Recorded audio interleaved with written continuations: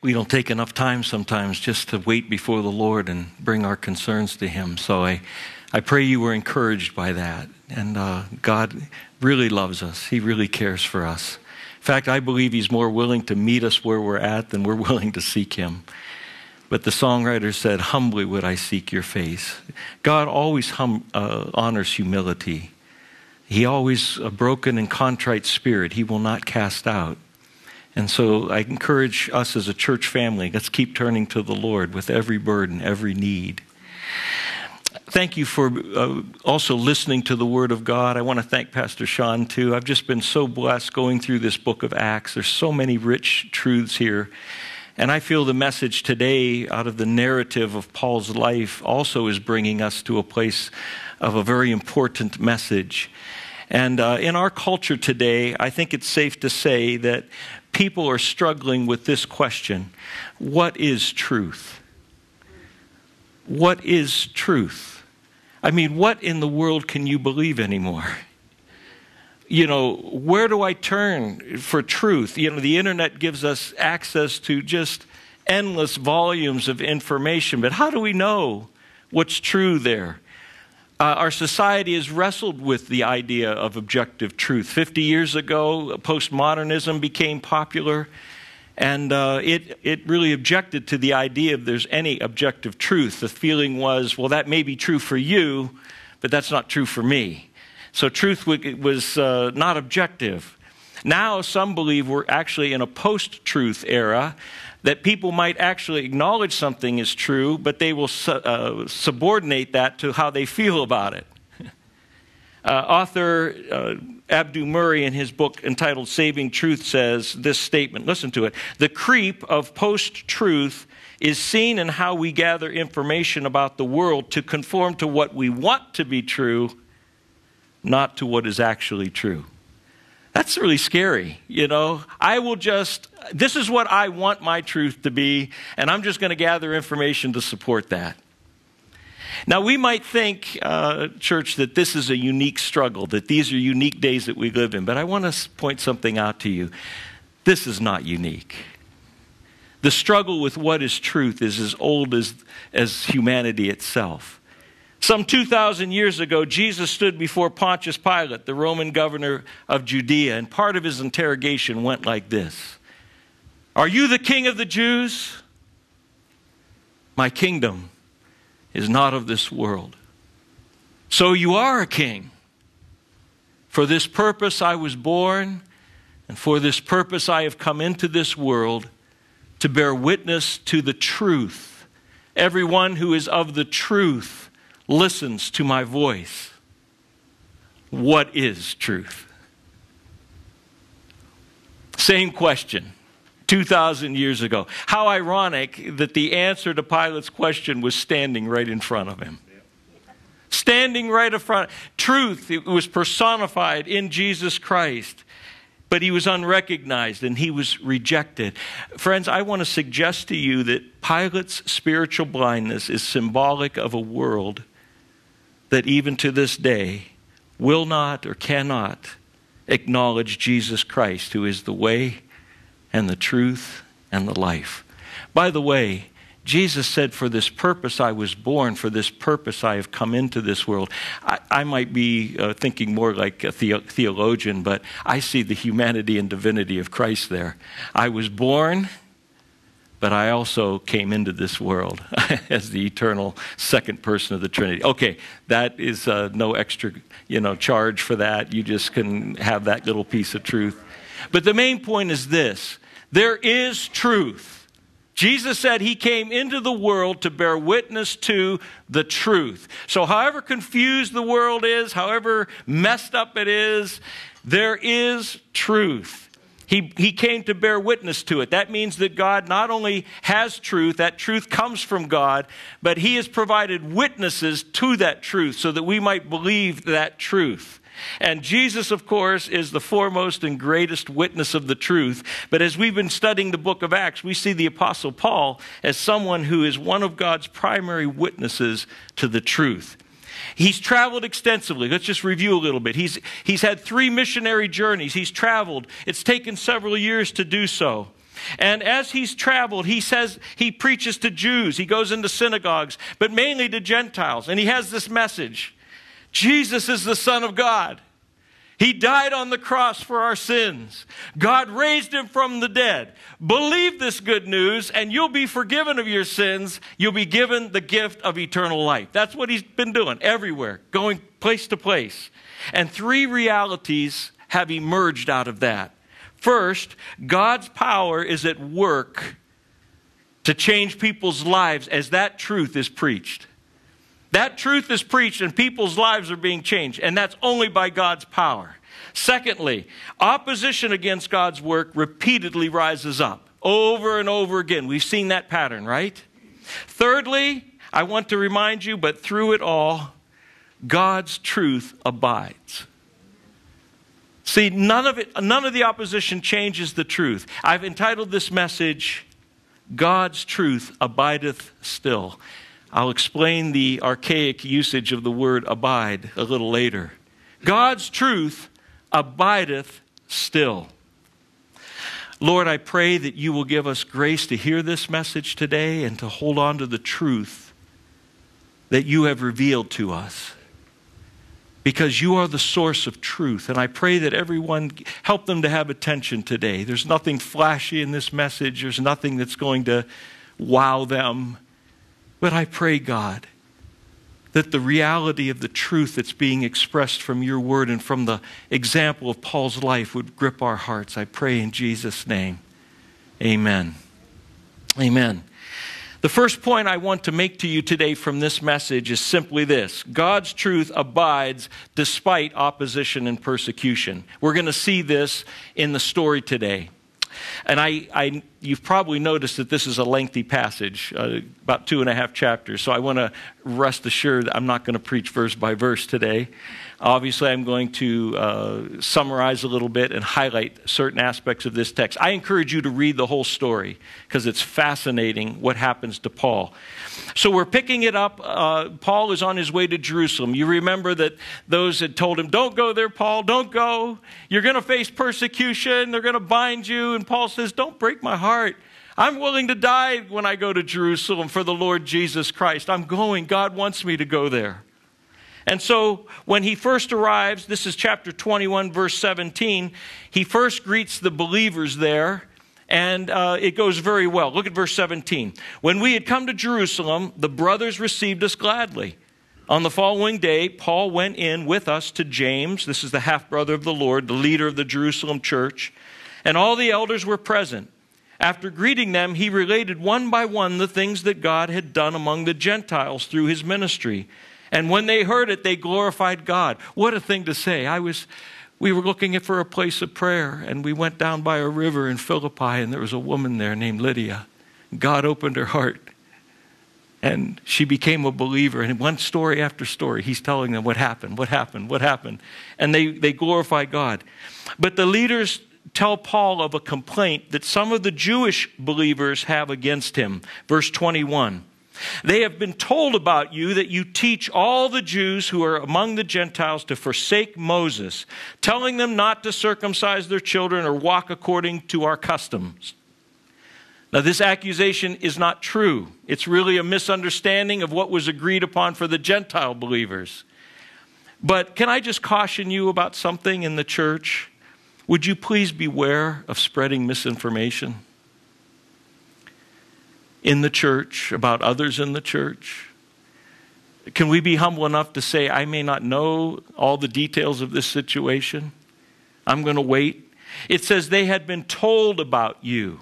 That means somebody told other people inaccurate information about Paul. Friends, this is nothing new under the sun, okay? If you think this kind of thing is a problem in the church now, it was a problem in the early church. It's not hostile, but it's a problem, and it's misinformation. Don't do that. In an effort to counteract what had falsely been said about Paul, the elders asked him to show his support for some men who have taken a Nazirite vow. And Paul did this. He went into the temple with the men. He paid the offering required by the law for them, and it's showing solidarity and that he's not opposed to the law. But while he was in the temple, Paul is confronted by another group. This is an unbelieving group of Jews from Asia, and things take a drastic turn for the worse. Look at the end of verse 27. Jews from Asia, seeking him in the temple, stirred up the whole crowd and laid hands on him, crying out, "Men of Israel, help! This is the man who is teaching everyone everywhere against the people and the law in this place. Moreover, he even brought Greeks into the temple and has defiled this holy place." There was a court of the Gentiles in the temple area where Gentiles were allowed to assemble, but they couldn't go past that point. And they're saying Paul brought this Gentile into this holy place set apart for Jews alone. Verse 29, for they had previously seen Trophimus, the Ephesian, with him in the city, and they supposed that Paul had brought him into the temple. Then all the city was stirred up, and the people ran together. They seized Paul and dragged him out of the temple, and at once the gates were shut. And as they were seeking to kill him, word came to the tribune, the Roman general, so to speak, of the cohort, that all Jerusalem was in confusion. These Jews from Asia probably were from the area of Ephesus, where Paul ministered for 3 years. They probably opposed him there. But now they're in Jerusalem, and they're trying to stir up reinforcements against Paul. And that's exactly what they do. And in this story, notice how truth is opposed. Notice what comes against truth, what works against it. False exaggerations. They exaggerate greatly. Paul everywhere, all people, telling them not to do exaggerations. Lies is the enemy of truth, obviously, okay? You feel I came to church for the pastor told me lies is the opposite of truth. But it is. But here's what it is. It's based on false assumptions. That's where we get tripped up. See, he brought Greeks into the temple. That's a lie. They had seen Paul with Trophimus in the city, and they supposed. They created a story, a narrative that for the truth they wanted to believe. You see? It's a warning to us. Friends, rumor, gossip, exaggeration, lies, false assumptions, these are all enemies of truth. Don't be involved in them. Don't be involved in it, because whenever you and I would enter into that, it always leads to snap judgments and overreactions. And that's exactly what happened here. They came to a snap judgment. They overreacted. They dragged Paul out of the temple. They're intending to kill him. They're beating him in the street. The word gets to the Roman tribune, and he comes with reinforcements. Look at verse 32. He, the Roman tribune, at once took soldiers and centurions and ran down to them. And when they saw the tribune and the soldiers, they stopped beating Paul. I don't know how long it took him to get there. But Paul's, once again, getting beaten up. Then the tribune came and arrested him, Paul, and ordered him to be bound with two chains. This intervention saved Paul's life, no doubt. And the Roman tribune is trying to ascertain who this guy is. Why is everybody stirred up? He decides to bring Paul into the barracks, out of the crowd, and they take him up the steps, and when they get to the steps, the soldiers actually have to carry him because of the beating, this text says. He needs assistance to go up the steps. He can't even walk up the steps. I want to just pause here for a moment. Hear me just a second, church. God's truth not only finds opposition in the world, God's truth, as painful as this is, finds opposition from false religion.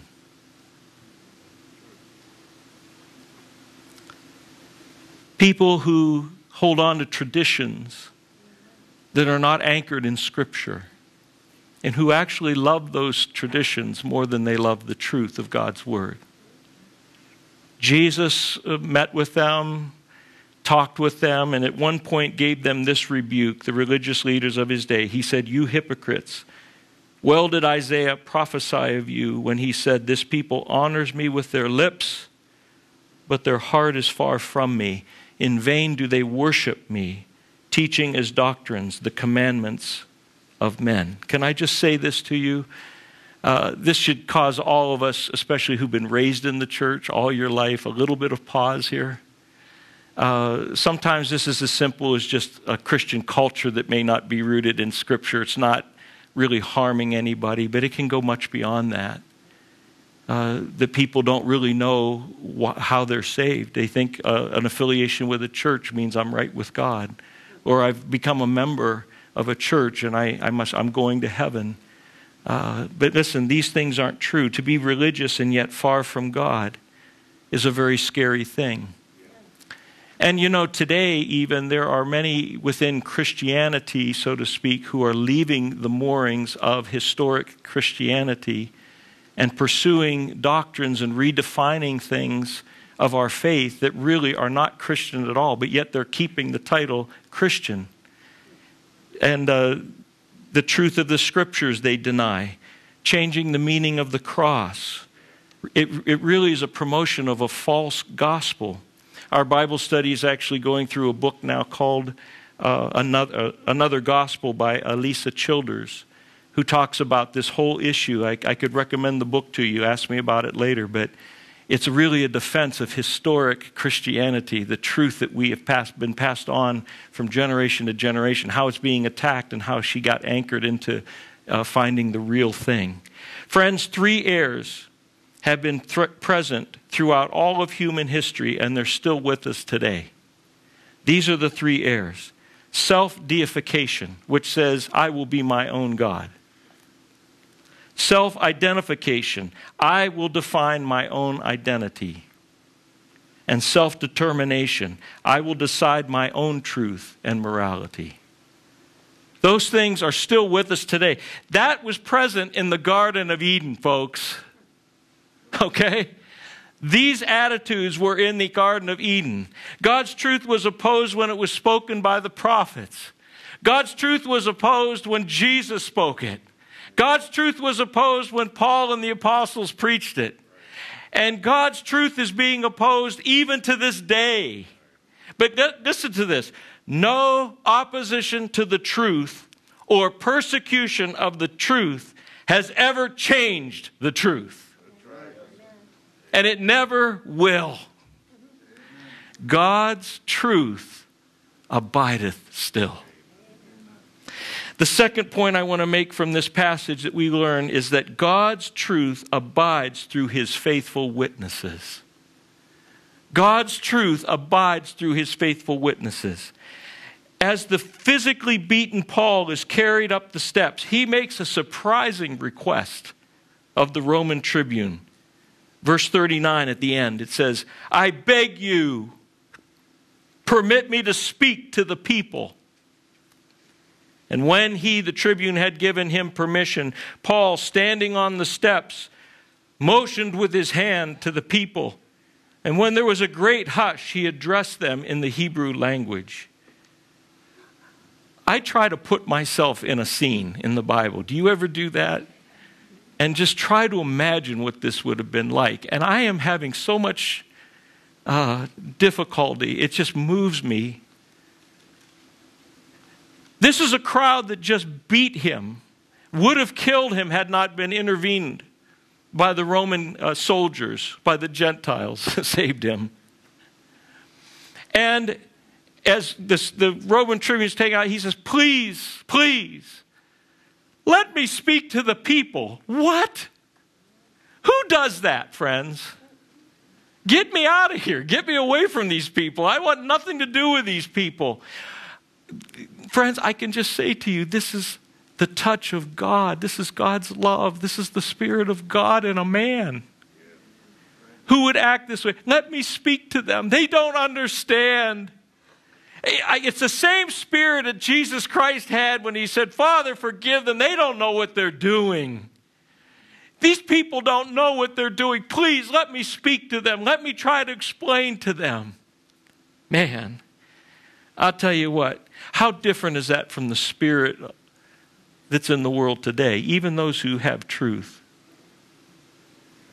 who don't approach it with humility and empathy with other people, that are proud and the words sting, even if they're proclaiming their truth as they put the other person down. That's not Paul's heart. That's not God's heart. God isn't rejoicing when people reject his truth. He's sad. He longs for people to repent, and that's the spirit here. And Paul starts to talk to them. He starts about his life before he became a follower of Christ. Look at chapter 22, verse 1. He addresses them as brothers and fathers. Hear the defense that I make to you. When they heard that he was addressing them in the Hebrew language, probably Aramaic, which most of the Jews spoke then, they became even more quiet. I take it that the Roman tribune could not understand what he's saying. I just keep thinking of this Roman tribune, like this guy is like, what am I doing? How do you govern a people like this, you know? What in the world? So Paul, in the quiet, this whole crowd gets hushed, and he speaks to them. He tells them of his Jewish heritage, his education in Jerusalem under the very respected teacher Gamaliel. And then he says this, he was, verse 3b, he was zealous for God as all of you are this day. I used to be like you, people, he says. I persecuted this way to the death, binding and delivering to prison both men and women, as the high priest and the whole council of elders can bear me witness. Paul says, in effect, I'm no better than you. I know where you're at today. I was there too. I thought I was doing God a favor by putting believers to death and imprisoning them. I was right where you are. It just reminded me that as we share truth today, can we remember that we're all sinners? All of us have been where other people are today who have yet to receive Christ. We're like sheep that have gone astray.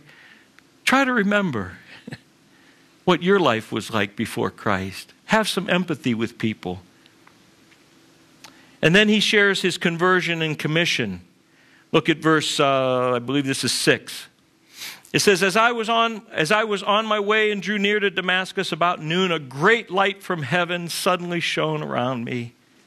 And I fell to the ground and heard a voice saying to me, Saul, Saul, why are you persecuting me? And I answered, who are you, Lord? And he said to me, I am Jesus of Nazareth, whom you are persecuting. It's interesting that, to me anyhow, that Paul's conversion story is told 3 times in the book of Acts. It's Luke explains it in chapter 9. Here Paul goes through his story. He's going to tell King Agrippa the same story in chapter 26. He's going to go through. Do you think God wants us to really get this? That the key to the real Christian life is having light from heaven come upon you. It's not about a religious tradition or strictly following a catechism or taking a class. It's that the light from heaven, Jesus Christ himself, comes and you encounter that. Will we encounter it like Paul did? No. I'm not saying that. But Jesus is the light of the world. We're going to be celebrating Christmas here. And Pastor Sean's going to preach on that theme. Jesus, the light of the world.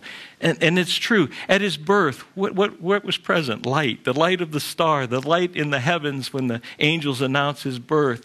He's the light of the world, and his light still comes into human hearts. That's how you become a Christian.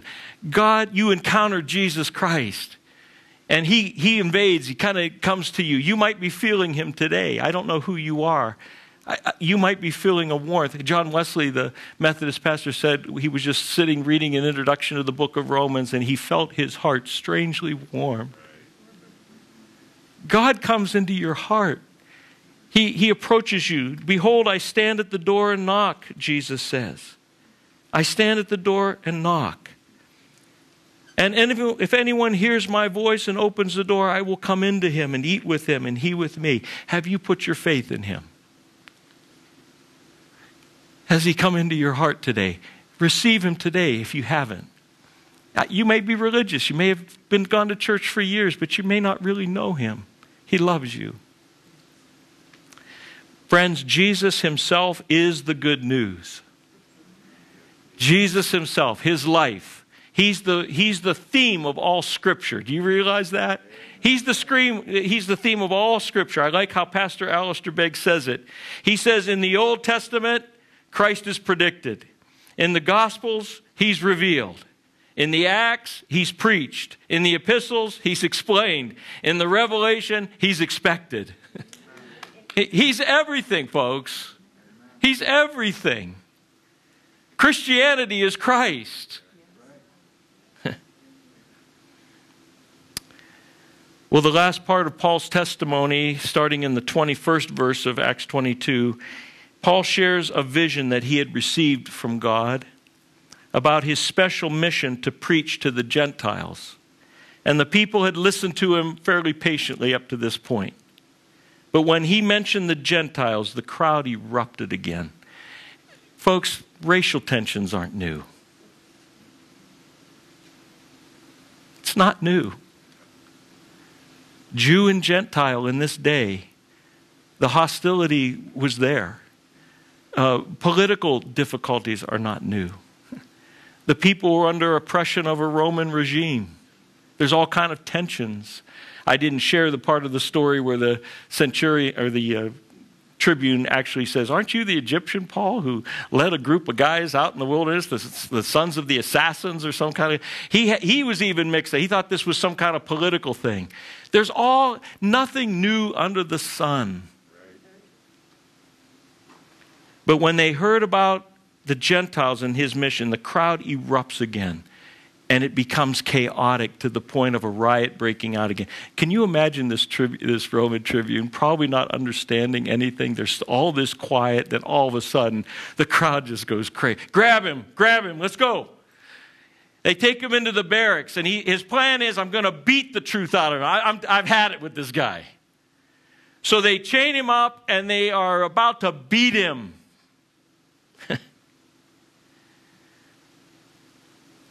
And it leads me to the last and final point. God's truth abides because of his providence and his sovereign grace. God's truth abides because of his providence and sovereign grace. Do you know what Paul does at this point? He says, actually one of the other soldiers finds out Paul is a Roman citizen. And under Roman law, someone cannot be flogged, beaten. Actually, they can't even be arrested without proper channels, much like in our own country currently. And you certainly can't a Roman can't be beaten without a trial. And so word comes to the tribune, this guy's a Roman. You can't do this. What are you about to do? Isn't it just like God who moves providentially in our lives? Paul was born a Roman citizen. Do you think that's too big for God? I don't. In fact, the Roman tribune himself had to buy his Roman citizenship. He said, I bought mine with a large sum of money. You're a Roman. How did you become? He says, I was born a Roman citizen. The luck of birth. The luck. And we see this over and over again, that God is providentially moving. So instead of flogging, the tribune takes him before the Sanhedrin, the ruling council of, and I'm going quicker now, I'm summarizing. You read it all, okay? Read the text to see what happens. But they take Paul before the Sanhedrin. And I believe God providentially uses the division between the Sadducees and the Pharisees, who are two different groups making up that ruling council. And he uses the division between them to help Paul. And he brings it to Paul's mind. The Sadducees did not believe in the supernatural and eternal life and so forth and the resurrection from the dead. The Pharisees did. And Paul said, I am a Pharisee and I'm on trial here because I'm preaching about the resurrection from the dead. You know, and then next thing you know, well, the Pharisees going, he's not that bad. You know, they're on his side. And then the Sadducees are going, wah! And it starts to get violent again. And here's this Roman tribune again going, what in the world? It gets so violent that he has to take him out. I can't believe it. And there's a key verse that night.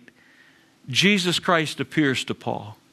And I want you to hold on to this because it shows that God is a providential God. He works providentially. He orchestrates circumstances to accomplish his purposes. And this is by his sovereign grace. And by the way, he'll work that way in your life. He'll help you.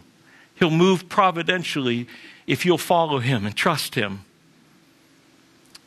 Verse 11, chapter 23, the following night the Lord stood by him, Paul, and said, "Take courage, for as you have testified to the facts about me in Jerusalem, so you must testify also in Rome." How comforting that would be to Paul. It's not ending here. It's not ending this time. Now, he's got a long journey to get to Rome. But God is saying, in effect, Paul, take courage. I'm in charge here. I am moving providentially to carry out my purposes. You've testified. And what did he testify to? The facts about me. Friends, Jesus Christ, this is factual. Jesus Christ, the risen Christ, I can't even explain it. You got it. You got it. The rest of the passage, we see more of God's providence. A plot is arranged, or hatched up to kill Paul. You read about it. But it comes to the ears of Paul's sister's son. I'm thinking, who? We don't have in the Bible any relatives of Paul mentioned except here. His sister's son. So his nephew overhears of this plot to ambush Paul when he's being transferred. And so this nephew comes and tells Paul. Paul says, go tell the tribune. And the tribune hears of it. And so he plans to move Paul out of Jerusalem to a safer location, Caesarea, outside of all this fire keg of hostility. And Paul is transferred at night with 200 soldiers, 70 horsemen, and 200 spearmen guarding him. You think God can work out your problem? He can work out your problem. He'll be with you. And I don't mean resolve it necessarily. Nothing's resolved yet for Paul. He's still a prisoner. He's going to Rome as a prisoner. But God is with him. God is with you. God will be with you. Friends, God's truth abides because of his providence and his sovereign grace. I say all this today just to encourage you. Stand in the truth. Seek the truth. Young people.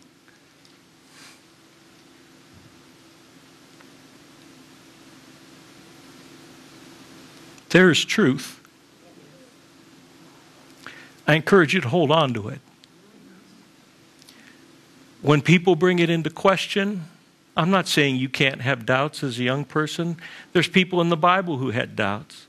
But I'm telling you this, don't feed your doubt. Feed your faith. Don't feed your doubt. Feed your faith. Examine whether these things are so. People for 2,000 years have faced what you're facing today and what we're facing. And there have been people that have held on to the truth and have given witness to the truth. And God has providentially allowed his truth to abide. We're going to sing a song as we close that was written in 1527, thereabouts. I wanted to sing something old so that you know that we're not talking some radical thing here, something new is happening. It happened back in 1517, a German priest named Martin Luther wrote his 95 Theses, which called for the reform of the Catholic Church, primarily over the practice of the church leaders selling indulgences. And he posted these on the door of the Wittenberg Church. Luther felt that the church officials were teaching people that they could literally buy their way into the kingdom of God. Or, at the very least, buy God's favor. And that people were being led to believe in false man-made doctrines. His stand for the truth led to his excommunication and threatened his very life. His life was always in danger from that point. But it also helped to lead to the Protestant Reformation, which affirmed these 5 truths. Scripture alone is truth. Salvation is by grace alone, by faith alone, through Christ alone, for the glory of God alone. About 10 years after posting those 95 Theses, and with his life under threat, he wrote the hymn, "A Mighty Fortress is Our God." The lyrics that we're about to sing contain these words. Let goods and kindred go, this mortal life also. The body they may kill. God's truth abideth still. His kingdom is forever. It was true in 1527. It was true in AD 37. It's true in 2020. Amen. Hold on to the truth. Amen. Let me pray. Father, we are so thankful that you are the truth. That in this world that's so hard to discern what truth is, many religions claiming truth, many sources of varying conflicting views, and we can have an anchor today that our faith rests in truth. And it rests on you, Jesus. Paul gave this creed in the early times of the church. I believe the creed was, before even it was written into Scripture, it was being circulated. I give to you what I've also received. This is of first importance, Paul said, that Christ died according to the Scriptures. He was buried. And on the third day, he rose again according to the Scriptures. And he appeared. He appeared. And Lord, that's the truth. And we hold on to it today. And I pray that we would be people who seek the truth, that are anchored in the Word of God. No matter what people say about the Bible, Lord, there's so many reasons, internal evidence and witness of people, that we can hold on to this as the truth. And most importantly, Jesus, you affirmed the Old Testament as the entire Word of God. And we know that the New Testament has been the process of that being canonized and being acknowledged as God's Word has been something that we can hold on to. I pray for all of us that we would be people who hold on to the truth. We love you today. Thank you for being our rock. Let us be your witnesses, Lord. The truth always abides through faithful witnesses, and we want to be those people. We want to be like Paul. Give us empathy for people, not a harshness, but yet, Lord, let us stand for truth. May Hope Church always stand for truth, God, in these days where it's assailed. But God, no opposition, no persecution will ever change the truth, because you are the way and the truth and the life. And all God's people said, amen. Amen.